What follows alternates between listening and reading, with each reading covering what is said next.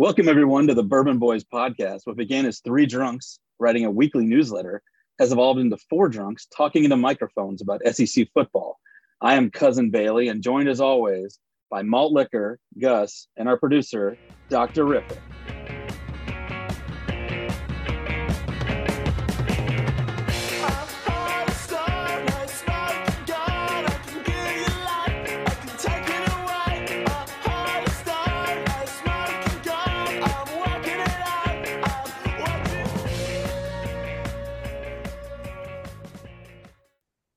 Welcome back to the Bourbon Boys. Before we get into week 4 of the 2023 SEC football season, just something real quick. I get asked all the time, Cousin Bailey, how can we support the Bourbon Boys? Well, friend, there are a few ways, actually. Number one, you can give us a good rating and review on your platform. Number two, definitely subscribe to the podcast on the platform you're listening to and other platforms. Number three, let's face it, you all know someone who likes SEC football, so share this episode with them. Number four, you can support our sponsors. And number five, if you know of an up-and-coming business, put them in contact with me, Cousin Bailey, at cousinbailey@gmail.com, and we'll hook it up.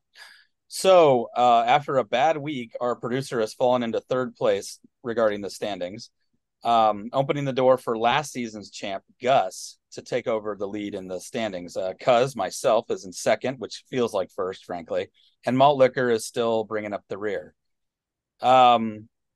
We can go through those in a sec. Gus is 13-13. Cousin Bailey 11-15. Dr. Riffick 10-16, and Malt Liquor is 8-18. I mean, this is like a bizarro world from last year. Well, anyways, between me and Malt Liquor. So anyways, let's get right to it. This week's host, that would be last year's champ Gus, sounds like he's underwater, probably after having too much scotch in the land of, but he's going to fight through it. He's a soldier, right? We had some quality guests last week, but that was Jim and former Bourbon Boy Larry. But we're glad to have our full allotment of current Bourbon Boys back together this week. So, Gus, why don't you take away the hosting duties? All right. It's great to be back. Yeah, I'm a little under the weather. I have COVID. It's awesome. I'm glad that I didn't get symptoms until 2 days after I returned from the land of scotch and golf, my two loves in life that are not my wife. Just looking at last week real quick, Dr. Riffick went 1-8. That's awesome. Mm-hmm. That's fantastic. She gets something there for that. But no, Scotland was amazing. Saw Loch Ness, Inverness, Edinburgh, went to Skye, went to Oban, which I believe was mentioned on the podcast last week, where I dropped some pound sterling in that distillery. I didn't make it to Talisker, though. Jim would be upset, but we didn't stay around Talisker, and you don't drink and drive at all over there. Which is wonderful, or anywhere. Yeah, and Mrs. Gus would not get behind the wheel of the car.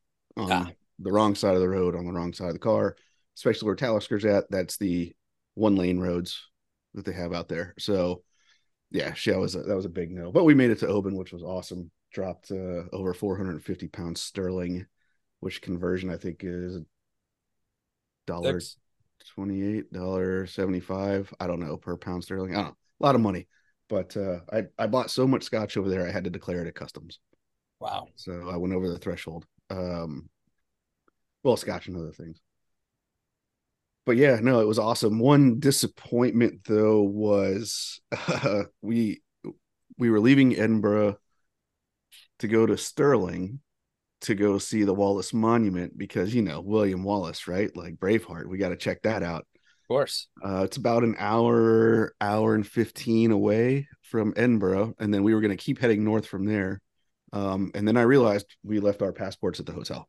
So I had to go back. Did not catch Stirling or the Wallace Monument, unfortunately, or Stirling Castle, which looked amazing on all the YouTube videos I watched while planning. But yeah, happy to be back. Really, really sucked that I missed Larry and Jim. Both are actual dear friends, but that's just how the cookie crumbles sometimes. Anyway, let's go around and. Did you say actual dear friends? Yeah. Okay. Yeah, unlike us. No. I'm just. Sometimes you say it in jest, right? So No, like Gotcha. they're actual. I mean, everybody on this podcast is a deer I fan. will try to refrain from fucking with you tonight. I'm sorry. No, I you get it. can fuck with me. My sense of humor isn't sick. Well, it is, but Well, it's sick. you know, yeah. Um, So but how did you find the driving on the left well, side? it was an adjustment.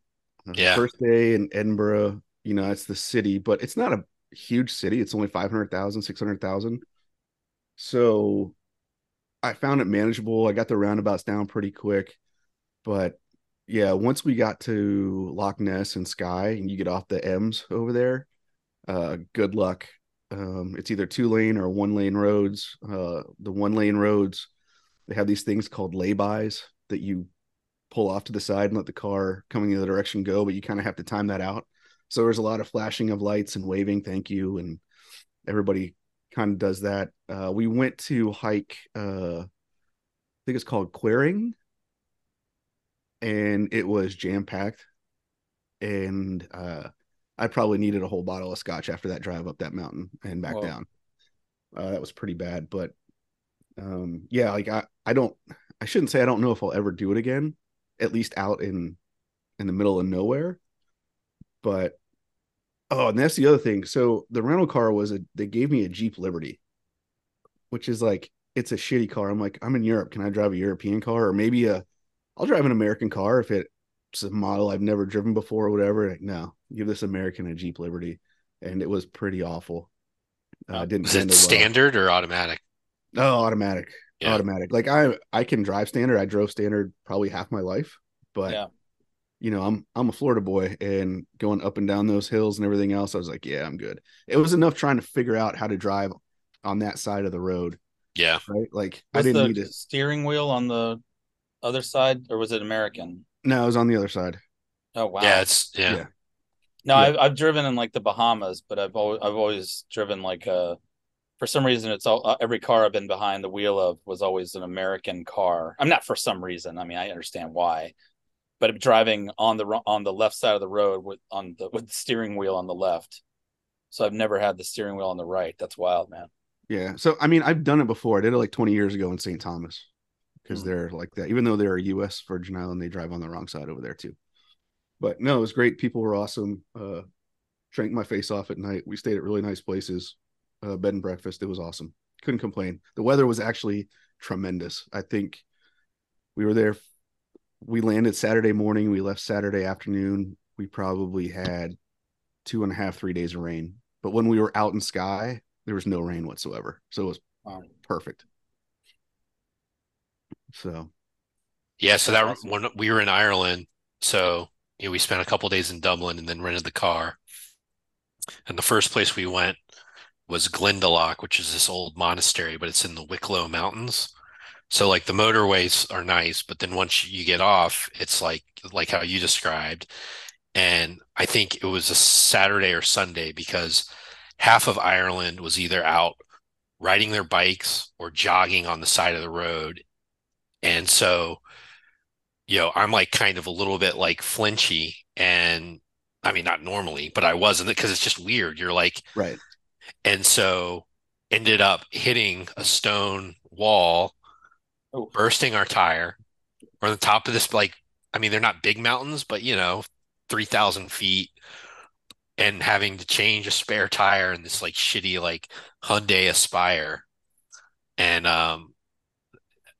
but I mean, people were in Ireland were generally friendly, but no one on the road offered to help me. But anyway, I managed and ended up having to pay like 300 euro because it was that happened on a Saturday and most places are closed on Sunday. So our bed and breakfast owner basically called this guy special to come out on a Sunday morning and fix our tire. So it was like double the fee and all that shit. But anyway, Were there sheep right on the side of the road? yeah, Yeah, they were fucking everywhere. yep, Everywhere. So you have to deal with sheep as well. Like it's fucking nuts. So yeah. And the crazy thing too is so it's now off season. Like we just went at the very end of the season. I couldn't imagine driving there in season. It would have been fucking crazy. yeah. So yeah, it was a good time. Highly recommend it. I plan on going back. playing golf next time. So, all right, let's go. Let's go around the horn. Cuz, what you drinking, buddy? Uh, so currently I'm drinking a Florida Special Lager from Coppertail. It's delicious, as we all know. Tastes like beer. Um, I tried the Fresh. Is that what it was called? Or the Catch? Or The catch. Catch. The the catch. Catch? I got myself a 4 pack, and I was saving it for tonight, but I couldn't wait yet. But I was at Rolling Oats, so I got a single, and I brought it home and had it around 5 o'clock, and I just didn't care for it. So that's why I texted the group earlier. I said I'm probably have to go there to get some enjoyment. I even I took a sip out of the can, poured it in a glass. It had this kind of artificial flavor to it that I just couldn't get past. And but anyways, I also got some of these and also some hazies from Sweetwater. So I'm set. There you go. Yeah, right out of the tap is probably best for that beer. I'd say Probably. definitely better. Malt man, what you got? So I'm going back to an old favorite, the Two Hearted Ale from Bell's. It's Ooh. it's Delicious. good. Like I've been worried because the last few I've picked up that kind of I don't know how old they've been and they just didn't taste right, but this is like back in the sweet spot. So Nice. You didn't get a keg like Mr. Producer did for no party at keg. his house one night. Jesus. No keg. It was a good night. It was. Oh, oh, Dr. Riffic, what dragoon you drinking? Just the IPA today. All right. And because of the Yeah. state I'm in, unfortunately, I'm drinking water with some liquid IV in it, which is unfortunate because I have a ton of different scotches. Tried some different ones over there. Glendonich was good. Tober Murray was fantastic. The beers over there were pretty good. Of course, I had cask ale. I had those. I can't remember which ones. I just like give me a good cask ale, and I never remember to ask which one. But when I was just kind of day drinking, I drank a lot of Tennant's and Innocent Gun. So very, very good beers over there. But unfortunately tonight, water and liquid IV. Got to hydrate, baby. Got to hydrate. You gonna bring the any of the scotch over to the Florida Georgia game? Yeah, I'll bring some over. I was don't feel obligated. I was just joking, but Like I think maybe two of us will have some. yeah, I'm in. Yeah, I'll have exactly. some. I'll You, have some. are you sure? I mean, I'll try a sip. All right, I'll bring the super peaty stuff. So, you know, Wait, what? That's right, my wheelhouse. yeah. Wait, what? Petey. Peaty, smoky, peaty. Oh, I know what the word is. I'm incredulous. Gotcha. Hmm. All right, let's get into this slate. Malt, you're kicking it off, buddy.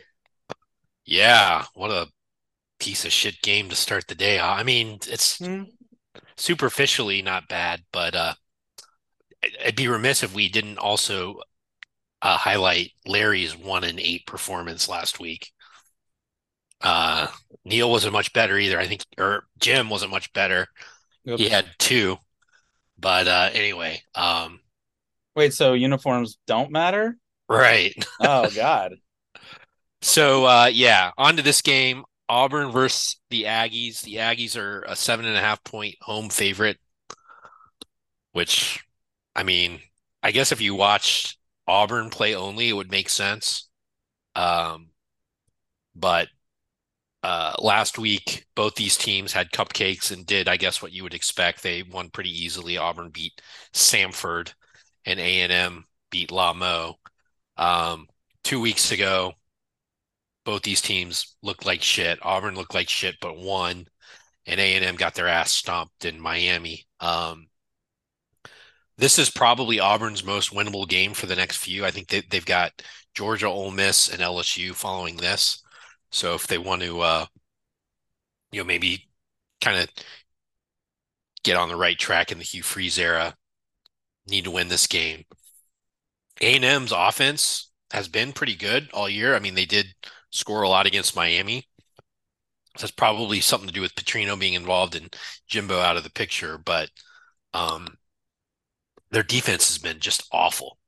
Um, I honestly have no idea what to expect in this game. I don't like either team, but I think if it's 7.5, there's a world where Auburn could win. So I just think you got to take the points. So that's what I'm doing. I mean, I could certainly see Auburn laying an egg and get beat by 10 points, 2 touchdowns, or even 3 touchdowns. But yeah, I'm just taking the points. If you don't like either team, take the points. That's what I'm doing. So I'm the same way. I pretty much with the same logic. I read an article about how or not, yeah, but I think Andy Staples had somebody on and he was talking about how he was not impressed at all with Hugh Freeze's offense. But I think like they are the consensus is that they respect that he's trying to get the RPO working. And we know that he is a good offensive mind. So it's a matter of time before I think he figures it out there. Um, on the flip side, Bobby Petrino is a good offensive coordinator as well. And I just saw something like later, like this week, I think, or maybe late last week, about how maybe from y'all, so I apologize, but it was about how like the A&M boosters are prepared to buy out Jimbo, that humongous number. Like it's not everyone, I think, has a false sense of security that not security, but false sense that Jimbo's buyout number is so high that they wouldn't be willing to do it. But apparently there's a tremendous amount of money. They do have a tremendous amount of money. A&M, so they're I think capable and aware of the possibility of having to eat that.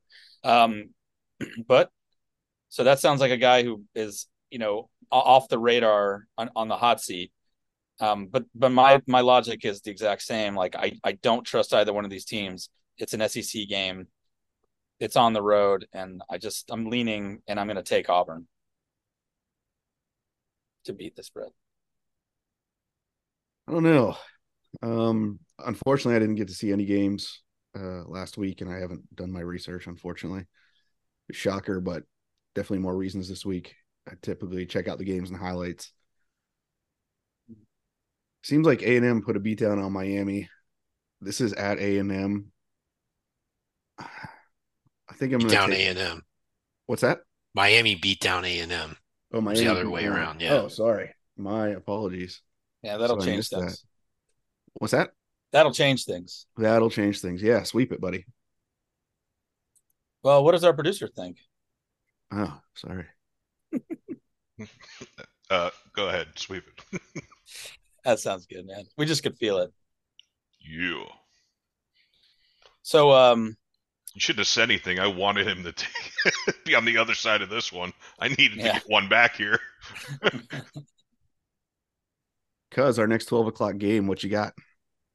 So this used to be like the battle of the two worst teams in the SEC East, and it's kind of probably could be getting there again. Kentucky at Vanderbilt, and Vanderbilt is a 14 point underdog at home. Kentucky hasn't really been tested by a legitimate team yet this season, and generally speaking, that trend kind of continues considering we're talking about Vanderbilt. But despite Vandy's two losses, they've been competitive the past 2 weeks. First was against Wake Forest, that loss, and then the loss last week against UNLV. Kentucky's allowed crappy teams to appear competitive, and I think that will probably come to pass this weekend. There's a world where I wrote this down earlier, this thought, there's this last part, and I was like, why does this sound familiar? And then I heard Malt Liquor say it. So to paraphrase Malt Liquor, there is a world where I can see, barring a total like shooting themselves in the feet situation, where Vandy can actually win this game. So I think I'm going to take the Doors to anchor up and beat this 14-point spread. Didn't Vanderbilt lose to UNLV last week? They did. They did. Yes. They lost to Wake Forest and then they lost to UNLV, but they were like scoring points and the games were competitive. Okay. So that was my logic. I mean, obviously, right. You're doing just fine on your own. No, yeah. We didn't pick UK last week for some. I think did we forget that one? I don't think was there a line? I don't know. They played Akron. Is Akron anyway? Whatever. They played Akron. They won like 35-3. Vanderbilt, like I said, lost to UNLV. It's at Vandy, which doesn't matter. Never matters. Never will matter. Short trip for Kentucky. I can see them covering this. So Vandy picking against Vandy is one of the few things I got right last week. So I'm going to keep it going, and I will take Kentucky laying 14. It's another intriguing matchup. Mm. Intriguing. Yeah, I don't really know which way to go here. My gut tells me Vandy, but my head's telling me Kentucky. It's at Vandy. So will either team be able to find the end zones? I don't know. That construction, it's a mess. Um, I'm sorry, I must have missed this while I was hacking. Kentucky beat Akron, correct? Yeah, they Yeah, they stomped them. struggled. They Okay, struggled. they struggle. Okay, yeah. Give me the Cats. 35-3, I think it was, right? Yeah, but I mean, they shouldn't have 35. Good God, they stumbled their way to 35. You know what? Never mind. You guys stay over there. Yeah. I'll be laughing at about 2:30. Producer. Yeah, I'm taking Kentucky too. Yeah, let's let Cuz float away on his blue gem island. I like it. The gem of the SEC, Kroger Field. And that leads us to our 3:30 game of the week. Ole Miss rolling into Tuscaloosa. It's not a Ole Miss Alabama matchup without Lane Kiffin talking some shit. Apparently, Kevin Steele, Phil Steele's brother, isn't calling the defense anymore. It's Travarius. I don't know. Some guy. One of the T-Rob. coordinators. Is it That's T right. Rob? Yeah, it's Yeah. T Rob. Nice. Robinson. Alabama's favored here by a touchdown. That's insane to me. Alabama almost lost to these Heupel last week in USF. Oh, what was that? Yeah, it's a Is it Grosh. a portmanteau? Yeah, it's Grosh, the USF coach. I kind of like him. That's why I went with USF last week. And I just don't know about Bama this year. It's a you wouldn't think that the quarterback would matter that much with that team, but it obviously does. They have nothing going on. Tommy Reese is their OC, right? And they're Yep. it's like Yeah. why do you leave Notre Dame to go to Alabama? You would think you would have more success at Notre Dame just because of not being in the SEC. Maybe you want to prove himself, or maybe Notre Dame wanted him to leave and asked him politely, "Hey, can you go find another job?" It'll be interesting. Ole Miss last week, they put it on Georgia Tech. Yeah, I think Alabama has a good defense, but I still think Ole Miss is going to put up points, and Alabama won't be able to put up points. So I think that's why Ole Miss is going to win outright. I agree with you for different reasons. I think I mean I don't the game last week was bizarre and struggly, and I kind of find it dangerous to count. I presume Saban's going to have to figure something out, or is capable of figuring something out. Um, well, I don't know, man. I'm kind of I agree. I don't know if it's going to be outright, but I agree that I think this game is probably going to be like maybe come down to like the last play or the last drive. So I'm going to take Ole Miss as well. Let's just say that. You trust Milrow then? No, I trust the other kid. Well, Milrow's starting, Milrow's a starter. and the And other then like I picked Ole Miss. I mean, I'm Oh, okay. yeah. So Milrow is starting. I've missed every game that Bama's played. I think I had them not covering the big one, which they, this huge favorite, and then the last two, obviously. Um, so Saban, I think in the past, I think maybe part of the reason that he didn't play Milrow was to show the rest of like Bama Nation that these other two guys suck. And so now yeah, they're going to be like, well, at least Milrow's a freshman. At least he's athletic. He has a good arm, and it's just a matter of him getting experience to, handle some of those intermediate routes. But they need to design an offense around that. And from, what I've seen is they really haven't.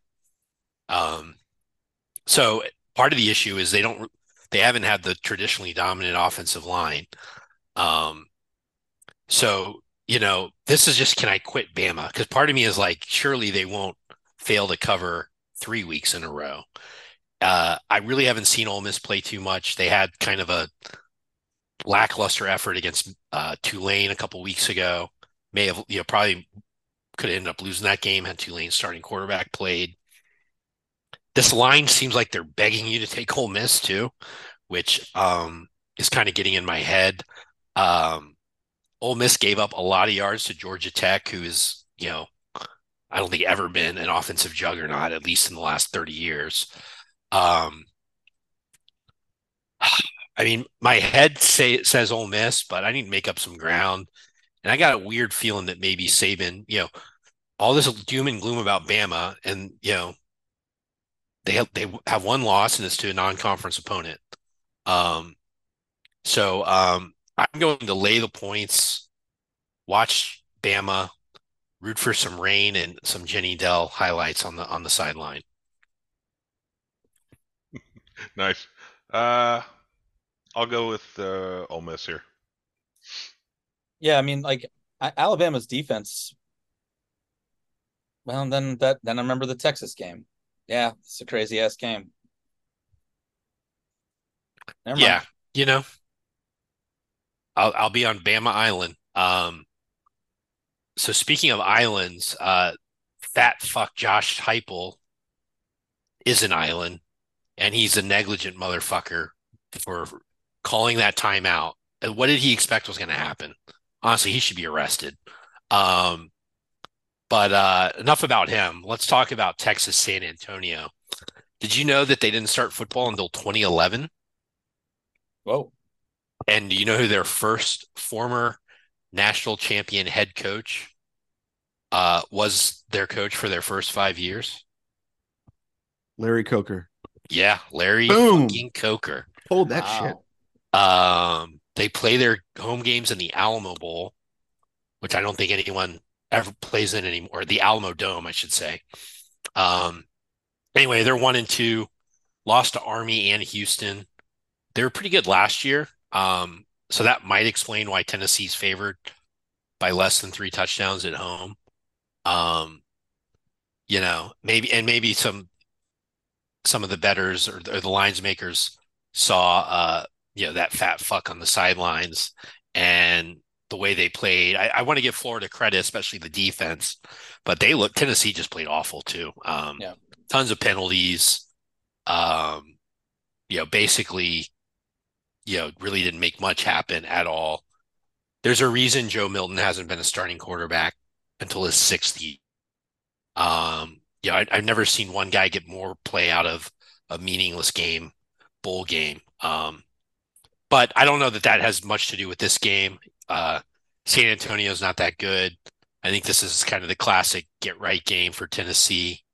So I'm gonna lay the points. I think they'll win by 3 or 4 touchdowns. So that's enough to cover this. So I'm gonna lay the points and take the Vols.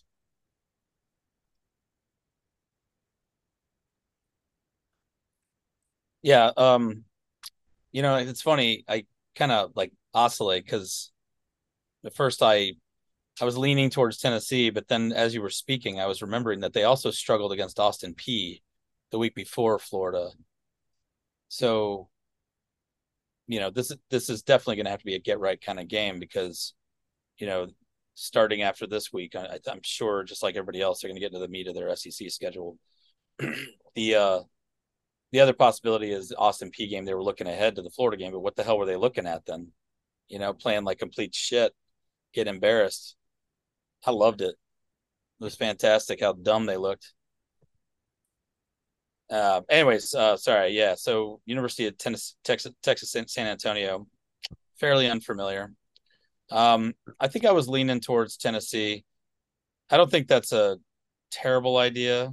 I think they're probably going to take out their frustrations on UTSA. So I'm gonna join you, but it's kind of tentative,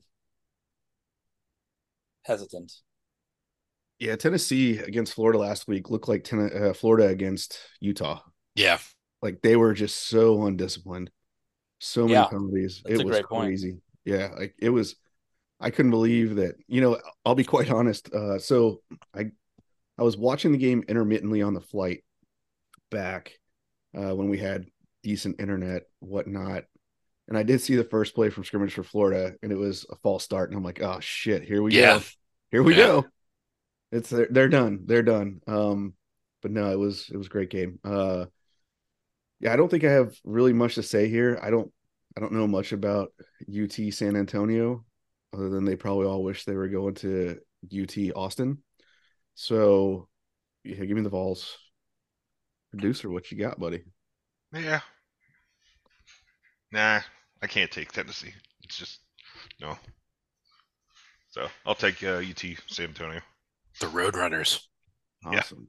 I saw one of those today, so maybe that's a sign. There you go. Yeah. There it is. There it is. Because before we get into the 7 o'clock slate, I love the city of Oban. I love the distillery, but that was my favorite city in Scotland was Oban. The pub scene there is fantastic. The restaurant scene is fantastic. The actual scenery is amazing.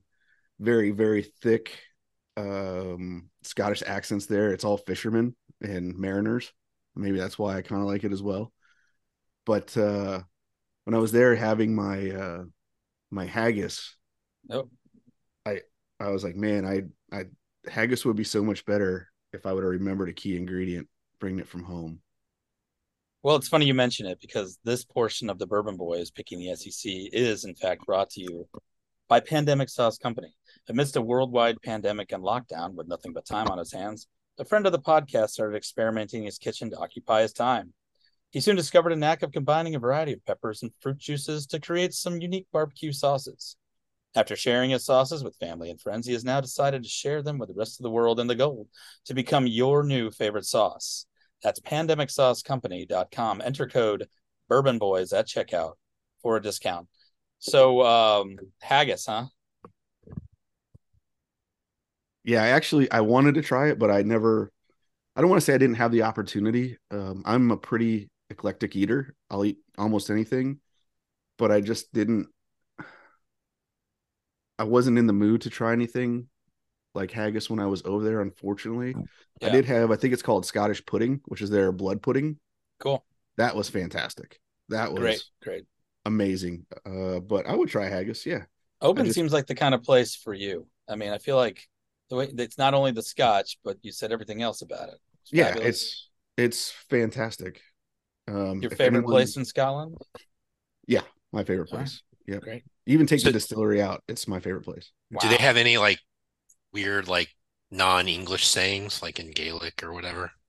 They do, but if they said it, I couldn't understand them because half the people over there I couldn't understand anyway. The guy at the rental car place could have been selling me a hamburger made of fucking shit.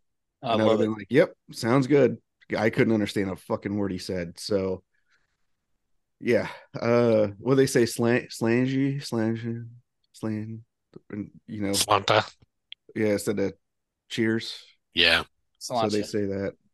But no, they say shit different though. But yeah. Yeah. I know Mrs. Gus was failing you when you asked her about that. And I was like, did you tell him about this? Did you tell him about this? Did you tell him about this? And she's like, I forgot. So Yeah, she told me the lay-by or by-lay, whatever you just said about driving. yeah, Layout, lay-by. Yeah. Yeah. Toilets, everything's we over there.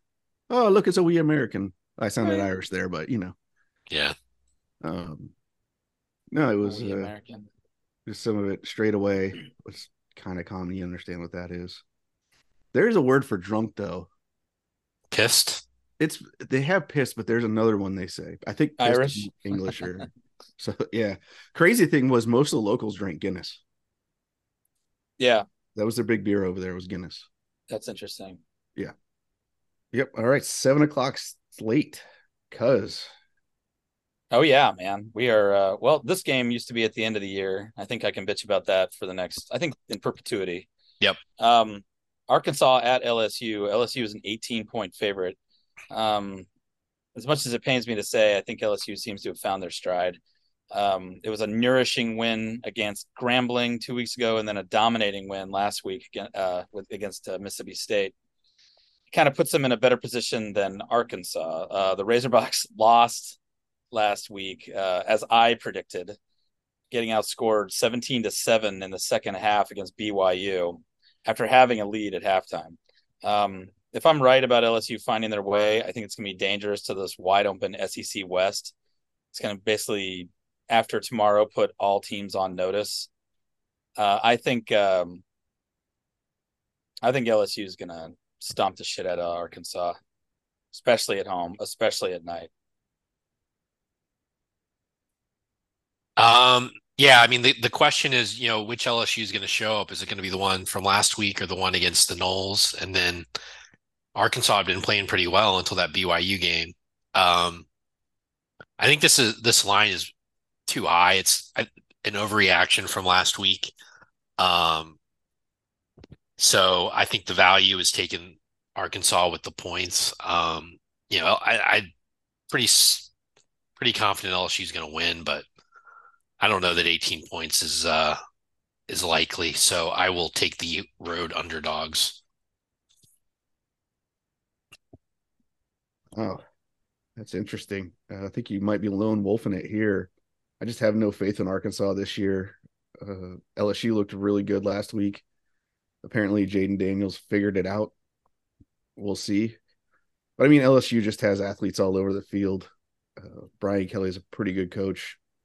This isn't, a great Arkansas team. If it was a better Arkansas team, and it was, even if the line was closer, I think Malt, you said it a few weeks ago, like that's what Brian Kelly does is he loses those games. Yeah. So, but I don't think he's going to lose this one, and I think they're going to win big. So, give me the Tigers in Death Valley. Producer. It's LSU at night. Yep. We all know what that means. Yeah. A lot of Jack Yeah, Daniels. I think that's starting to be something now. Yeah. Again. Yeah. So I'll take the Tigers. Awesome. Next 7:00 game. The Charlotte 49ers heading to Ben Hill Griffin Stadium, Steve Spurrier Field at Ben Hill Griffin Stadium in Gainesville, the swamp. Florida is a 27.5-point favorite here. That's a large number. That being said, I didn't do any research. I don't think Charlotte's very good, but I could be completely wrong here. Are they even? No, they have to be a FBS, right? They're done with their FCS schedule at this point in the season, I would hope.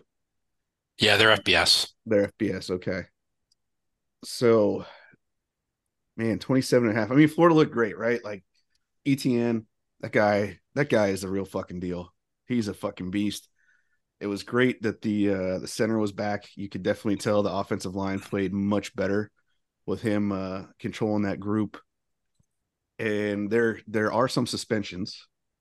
There are some suspensions stemming from Josh Heifel's dumb fucking timeout that he took. I believe 2 offensive linemen and a defensive back, and it's 2 starters. I believe it's the left guard and left tackle, right, that are out. I don't think it's really going to matter against Charlotte, but this number's fucking huge. Kingsley Iquicon, the center, is out also this week. Is that injury related? He had a setback and he missed 2 days of practice, so he's out. Just wanted to make sure that was on the record. Okay, so they're just giving him a break so he can heal up for the rest of the SEC. I hope so. Yeah. Yeah. So they're only suspended for the first half. Yeah. Right. Yeah. Yeah. And apparently, one of the guys that I want to say was a left tackle, he was going to throw down with Joe Milton. Is he an idiot? Milton's an idiot. Yeah. You're standing there against a 330-pound fucking man. Like, no, you're going to lose, brother. Man, this one's so tough. I think I'm going to take Charlotte based off of one thing. Billy Napier seemed to do well against Tennessee. However, he bored me to death when they put the camera on him for his pregame speech. I was like, I couldn't be any less fired up for this game after listening to Billy Napier trying to fire up his troops. So, right. Yeah, give me the Niners.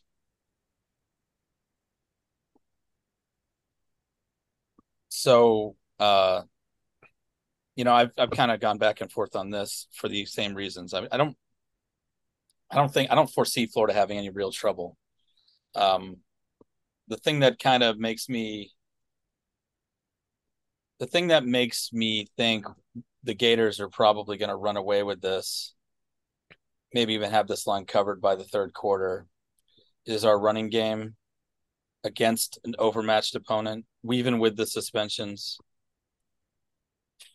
and our defense. I think our defense is going to be too much for them to handle. Not saying this is going to be like the good old days where we had like multiple pick sixes, but big stops. It would be nice if special teams didn't have any fuck ups this week. Let's just see what that happens. Let's just try it. Let's just see what happens. So I'm gonna say take Florida. I understand the hesitation of taking a big number, but I understand we should be able to beat the crap out of this team with our second stringers. So let's see what happens. So you're taking the Gators? Yes, I'm going to take Florida. So we have a special guest calling in. It's none other than Coach Billy Napier. Coach, thanks for joining us. How did you feel about last week's game? Well, we had an edge going in. Okay. Didn't play great week one. Right. And we carried that edge with us. And now we got some noise back out of the system. And we had some success. And what we need to do is figure out how to build, on that success. And if we do that, then we have a chance to do it again. And that's what I'm looking to do. That's what we're trying to build with my hand gestures. Right. Right. And I appreciate the fans, but it's, we got to keep moving and keep working. And that's how we're going to get where we need to get. Wow. Thank you, Coach. I really appreciate that. I know you're busy, so we'll let you get home. All right. Yeah, I mean, that was inspiring. I think, I'm ready to run through a wall. But I think he put Gus to sleep. Got my vote. we could get where we got to get. Have you noticed his hand gestures too when he talks? Yeah. Yeah. All right. So I actually forgot about the suspensions, which could be an issue. So Charlotte has been piss poor against the run all year. I think they're like 99th or something like that, which obviously bodes well for us. I just am very impressed with our defense. Defense played pretty well against Utah. We gave up that big touchdown at the beginning, but other than that, their other touchdowns were like short fields and bullshit. Milton's not great, but we play together. It seems like there are guys that are doing their job. So not trying to go for the hero tackle as if it's 3rd and 9 and you got the guy 6 yards short, keep him from going to the sideline and funnel him towards the help where the other guys. We seem to really be rallying to the ball well on defense. So like really excited about that. Pretty young defense too. We actually have linebackers that play well, which I don't think we've had, for at least 5-6 years. I don't think. It's always been like just shit. So all that's really encouraging. I'm a little bit worried about our lack of a downfield passing game. We can't count on multiple third down conversions, teams like Georgia and LSU. So I would like to see a little bit more of a dynamic passing game. Been impressed with Mertz, his poise. And for the first time, I actually saw Napier, like that screen call to Johnson was a great call. We had been worked all day to set that up. What can you say about ETN? Just amazing. And then also the fact it seemed like we had the game plan to utilize Wilson, and then he gets hurt, and I was like, oh fuck, what are we gonna do now? And we seem to, adjust to that. So 27 and a half is a big number, but Charlotte's pretty bad. I think their strengths, they don't, like I said, our strength is running, and they seem to have issues stopping the run. So I think we build the momentum and sustain it, as Coach Billy would say. So I'll take the Gators. It's producer. Yep. I'm on that side too. Go Gators. We're into our 7:30 slate. Malt. Yeah, we got the Bulldogs 42-point favorites against UAB, who almost had their program canceled 6 years ago. Probably going into this game, feel like maybe they should have. I watched quite a bit of the Georgia-South Carolina game, not just because Jenny Dell was on the sidelines, but that was nice. South Carolina had kind of held their own. We're leading at halftime, and then Georgia sort of flipped the switch and dominated the second half. They a lot of pressure on Radler, and they finally let, oh man, this guy, Carson Beck, talk about a punchable face. Like the singer Beck has one. This guy's could be worse. I know he's a kid. Well, but he's been in college like 10 years, so he's not that young. But they seem to start allowing him in the second half to throw a little bit over the middle, some of those intermediate passes. So that was encouraging, I guess, if you're a Georgia fan. I think Georgia's going to lose a game. I don't think they're as good as everyone thinks, and it's hard to sustain that edge, as Coach Billy Napier would say, for 3 years. I honestly have no idea what to expect with this game. 42 is a huge amount, but UAB is really bad. So I mean, oh man, I guess I'll take Georgia. No, I'm taking UAB.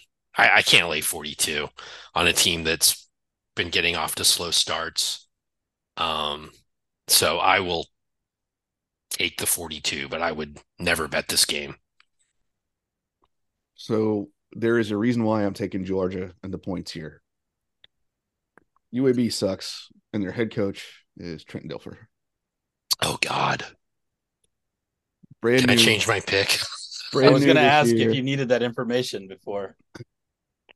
Brand new to the college game. I guess he did some really nice things with a Class A school in Nashville or something in high school. I don't know. But apparently he's going about his coaching and staff and everything else completely different. I know a lot of people talk about Dion and how he's game changing, but the game changer there is Dion. He has a real football staff in place and hired real coaches who have experience and have had success. Dilfer, basically almost his whole staff is brand new to college football. Yeah. So it's like, all right, good luck. Good luck with I know they're not the Dragons, but that's their mascot. Blazers. The Blazers. Yeah, I just that's being a Tampa Bay Buccaneers fan. There's not much I can root for or there's not much I can get behind with Trent Dilfer, and this definitely isn't it. So give me Uga. Sorry, real for one thing that I don't know if I mentioned it. So when I was up in Minnesota, like one of the games that we were playing, we were trying to spot like the lamest jersey for each fan base. Like, you see the fans and like, I didn't see any Dilfer jerseys, but that would be up there. That guy was just sucked. So I need to piggyback off the Dilfer jersey thing. 2 years after he left, my aunt got me a Trent Dilfer jersey because I like Bucks. I think she found him on the clearance rack at Jay Byron's or something, right? Like in Gateway Mall. So yeah, I was like, oh, thanks, aunt of the Gus. Yeah, I'll wear this. Good thing I don't see you very often. So was it a creamsicle or it was creamsicle? Yeah. It was creamsicle. I have seen those around. They're.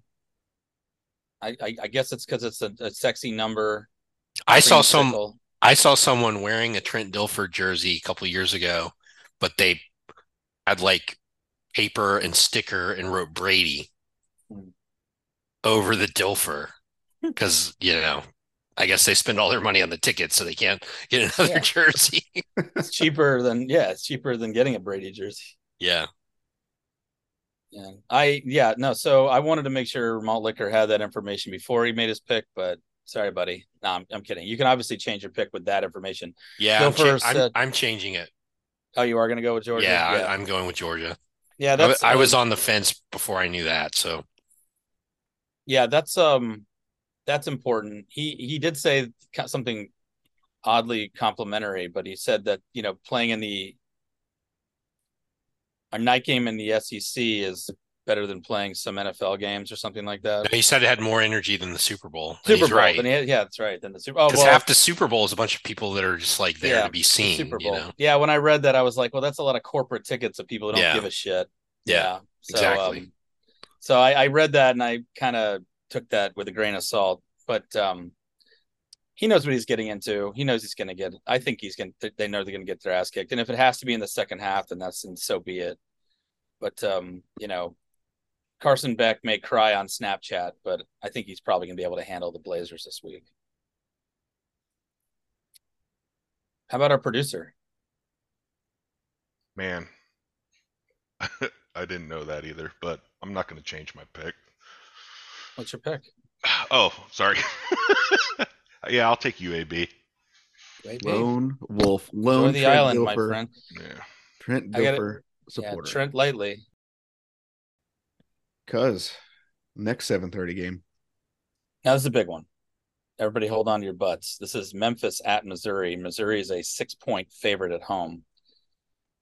And I hate to eat crow. I mean, I didn't totally sell out Missouri last week, but I must give them credit. I said it was early for them to lose hope, but with the suggestion that it was coming around the corner.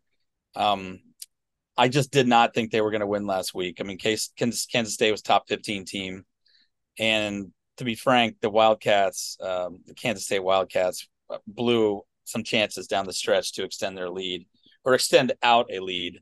It just never happened. Kansas State looked so bad, and Missouri kind of looked good. I mean, they had the composure to come back or to score for score. It was an exciting ending. Wasn't at all what I expected. Missouri's kicker kicked like a 60 plus yarder to win the game at the end of the game. It was quite incredible. If you don't hate Missouri, which I do. Like I said, Missouri deserves a lot of credit. But their quarterback is injured and may not play this week. But here's what they think about his backup. He was injured in like the first half, and they put in and Drinkwitz put in their backup, Sam Horn. But then they brought their hurt quarterback back out on the field.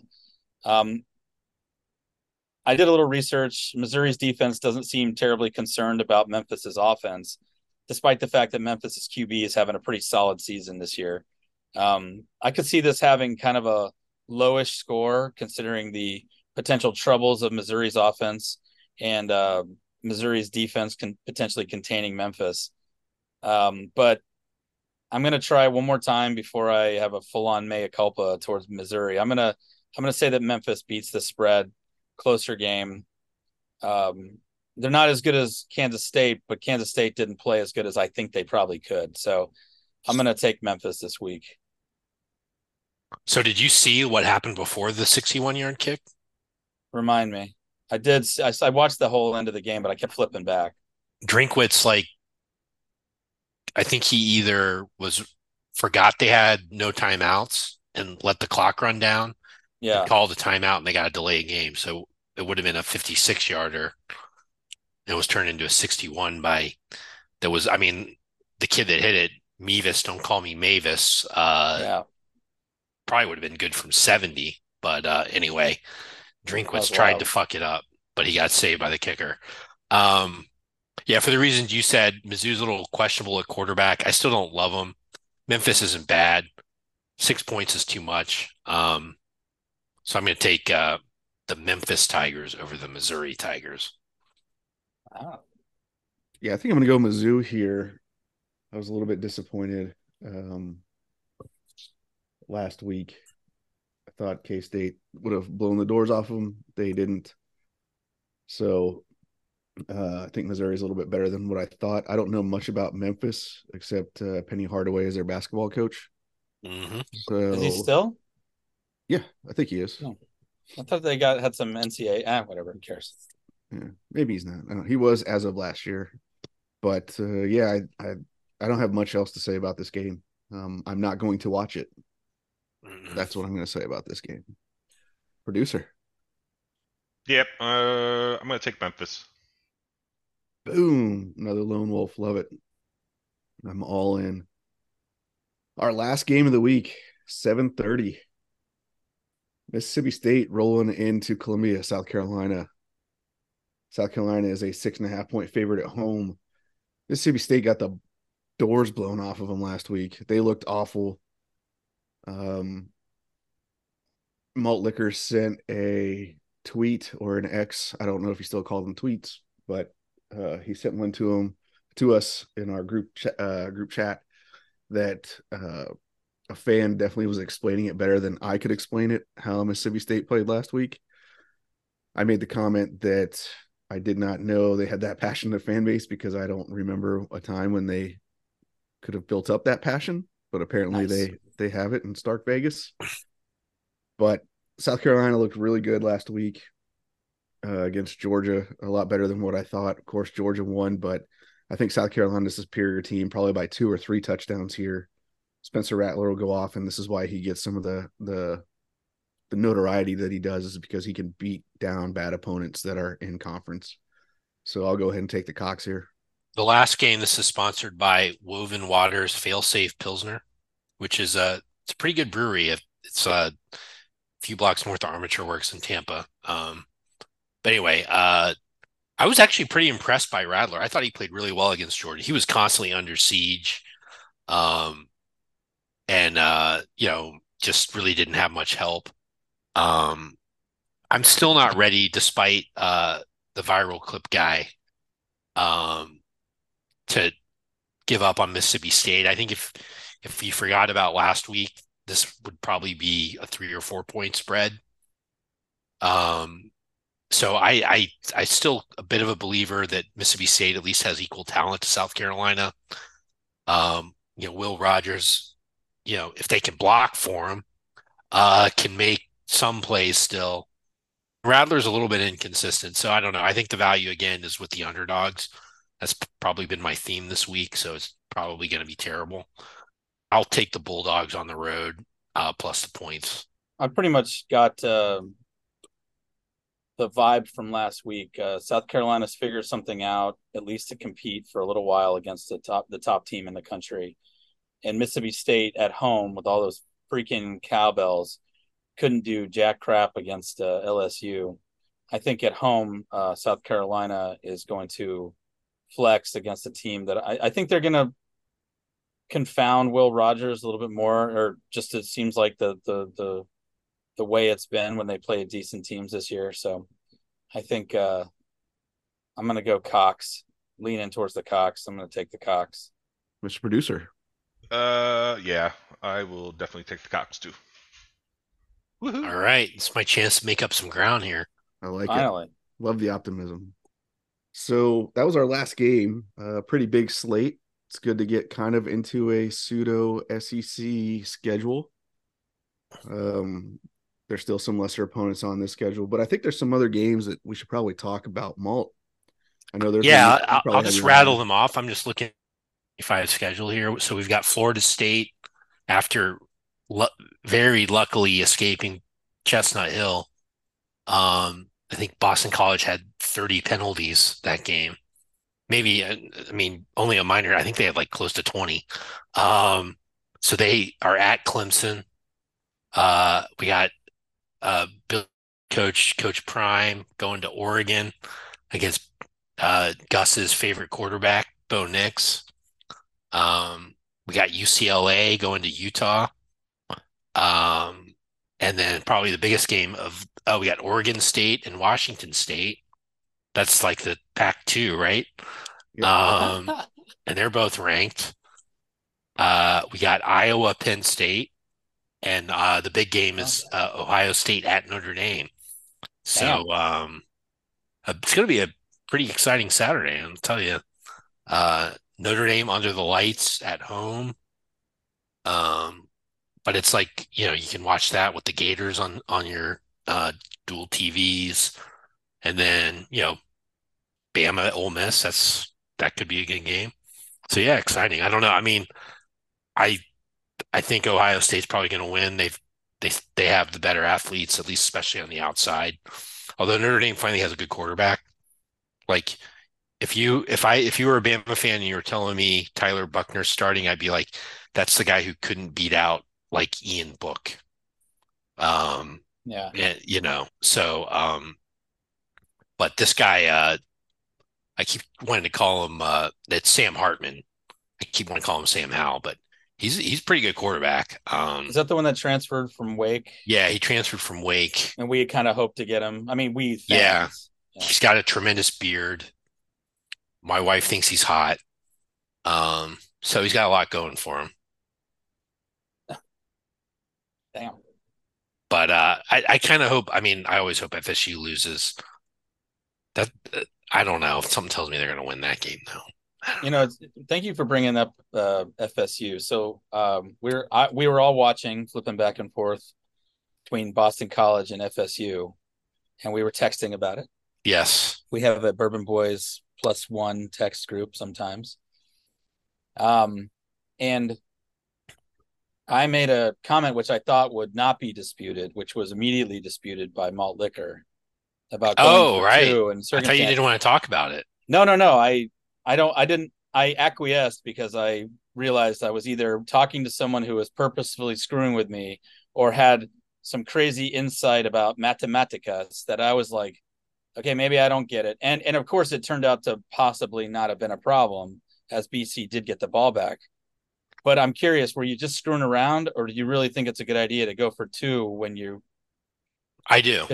So the idea is, okay, you assume. Well, actually, hold on. Let's give the situation, everybody, real quick, in case they weren't paying attention. So BC was down by 15. 15, okay. So some people like me and some other people, including the announcers at certain points, because they started kind of rethinking it, thought if you're down by 15, you definitely kick that extra point, because then you're only down by 8, meaning one score and a 2-point conversion. That is one option, only one opportunity to get into the end zone. And I mean, I think that used to be common knowledge, but your argument is. So my argument is, you're going to have to make a 2-point conversion, right? So obviously you want to make it. So let's assume you're not going to make it.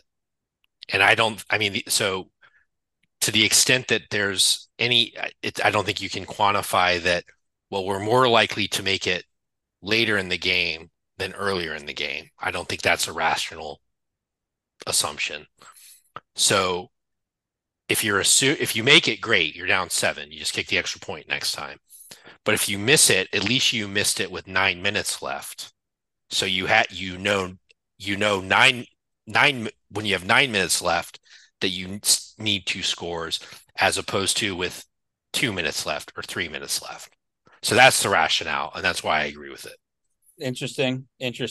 I'm not saying, you almost sound like you work for the Tampa Bay Rays, though, with that logic. It sounds a little sabermetric-y. It is it is sabermetric-y.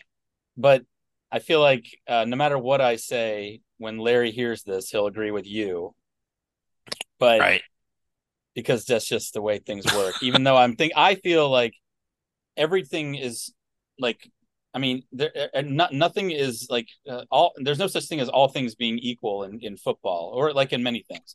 Like 9 minutes, and I'm not arguing with you, I'm just saying my point of view. Like because I like that. That does make sense. I just happen to disagree with it. I think like 9 minutes later, say you score with a minute left. That's 8 minutes of football that's passed. Maybe their defense is tired. Maybe one of their safeties gets injured or their defensive lineman gets injured. So my point is, it's like it did work out. I agree. Like Boston College did have an opportunity. They had the ball late and they messed that up, if you can believe it. But I guess there might be like a sabermetric number, like 9 minutes versus 7 minutes. I wonder if like later on in the game, like at what point in the fourth quarter would you change your tune to kick and yeah, like I mean, with how many minutes left? Like 8? Is that too many, or 7 too many? Not being sarcastic. If I'm down 15 in the fourth quarter, I'm always going Yeah. for 2 as soon as possible. Even if for that there's reason, 2 minutes because left yeah, and you don't get it, game's pretty much over. yeah, but if you don't get it with 1 second left, it's definitely over. But you always hold out the hope of possibly. Well, let's hope. Hope doesn't win games. Yeah, that's true. That's true. That's true. The whole idea is you have more knowledge. I mean, there's no way to quantify whether or not you're more likely to make it later with 30 seconds left than with 9 minutes left. I promise you, I am not suggesting that you're more likely to get a 2-point conversion at any point in the game other than at any other point. Right. I agree with that 100%. I'm talking about opportunities to get in the end zone, like losing that much time. Like you're turning a potential 1-score game into a definite two-score game by being down 9 points. Right.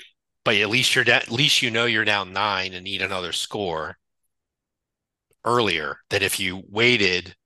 Okay, let's say you're down 8, you score with 2 minutes left, you miss it. Well, then you're down 2. You still need another score, but you only have 2 minutes left. I'd rather know I need 2 scores with 9 minutes left than know I need another score with 1 minute left or 2 minutes left. I mean, listen, you're a smart person who's very logical.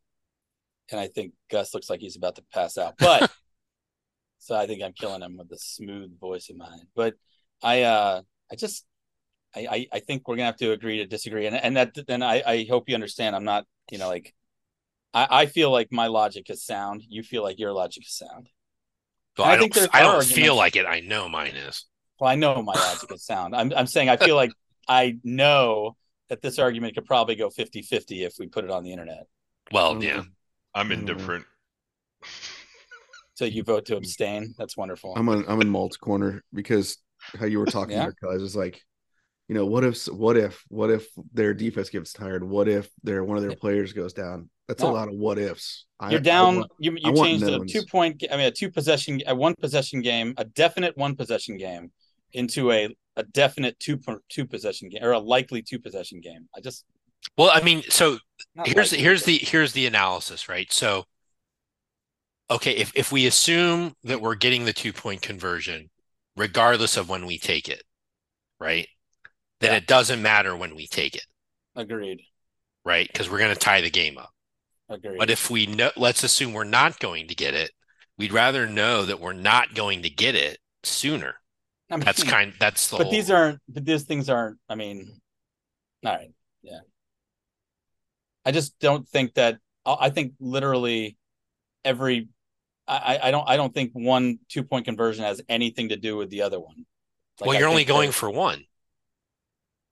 So you always have a. I mean, most teams have their 2-point conversion plays, right? So it doesn't matter when you run it. The only thing that matters is when you run it is you have more knowledge about if you don't get it, you know sooner that you're not going to get it. Nah. And then you can adjust your game plan accordingly. And I mean, like, yeah, I see where you're coming from. I just think it's better to make a less trips into the end zone or the red zone.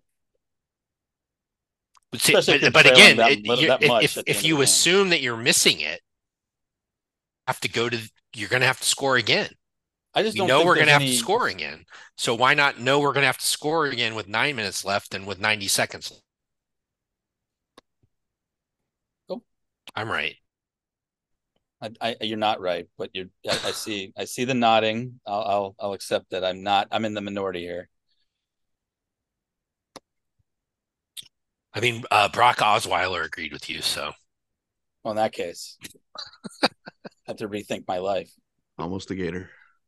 Any other games, guys? No. Well, that'll do it for the Bourbon Boys podcast of week 4 of the SEC season. Thank you to our sponsor, Pandemic Sauce Company. That's pandemicsaucecompany.com. Enter code Bourbon Boys at checkout for a discount. Don't forget to like, subscribe, rate, and follow, and share this episode with your friends. Any other last thoughts, fellas? Yeah, I'm up to 102.3 on my fever. So like I'm climbing. I like it. Have you taken any Do you want the fever current medicine? Odds of what, dying? Yeah, like we've got a bet going on. Oh, yeah. Oh, you weren't supposed to tell them until it was Oh. 103. Oh shit! Yeah. Sorry, never mind. Yeah, I mean, have you taken any fever reduction medicine? Motrin? I have, When? and it kept going up. So I'll take some more right before I go to bed. Fuck. Yeah. Yay! Whatever. Text us tomorrow morning. Anyways, Mrs. Gus will text you with the funeral arrangements. Thanks. So if Google says or the Mayo Clinic says if it gets above 103, you should seek medical help. Yeah. So I'm Okay. all right. I'm well below that. But that's Google. Yeah. Fuck the Mayo Clinic. What do they know? I know. Is it Dukes or Hillman's? I think they sponsor Will Levis. Anyway, so for Malt Liquor, Gus, our producer, Dr. Riffick, I am Cousin Bailey saying, go Gators. Go get healthy and go get drunk. Okay. Gators. Well,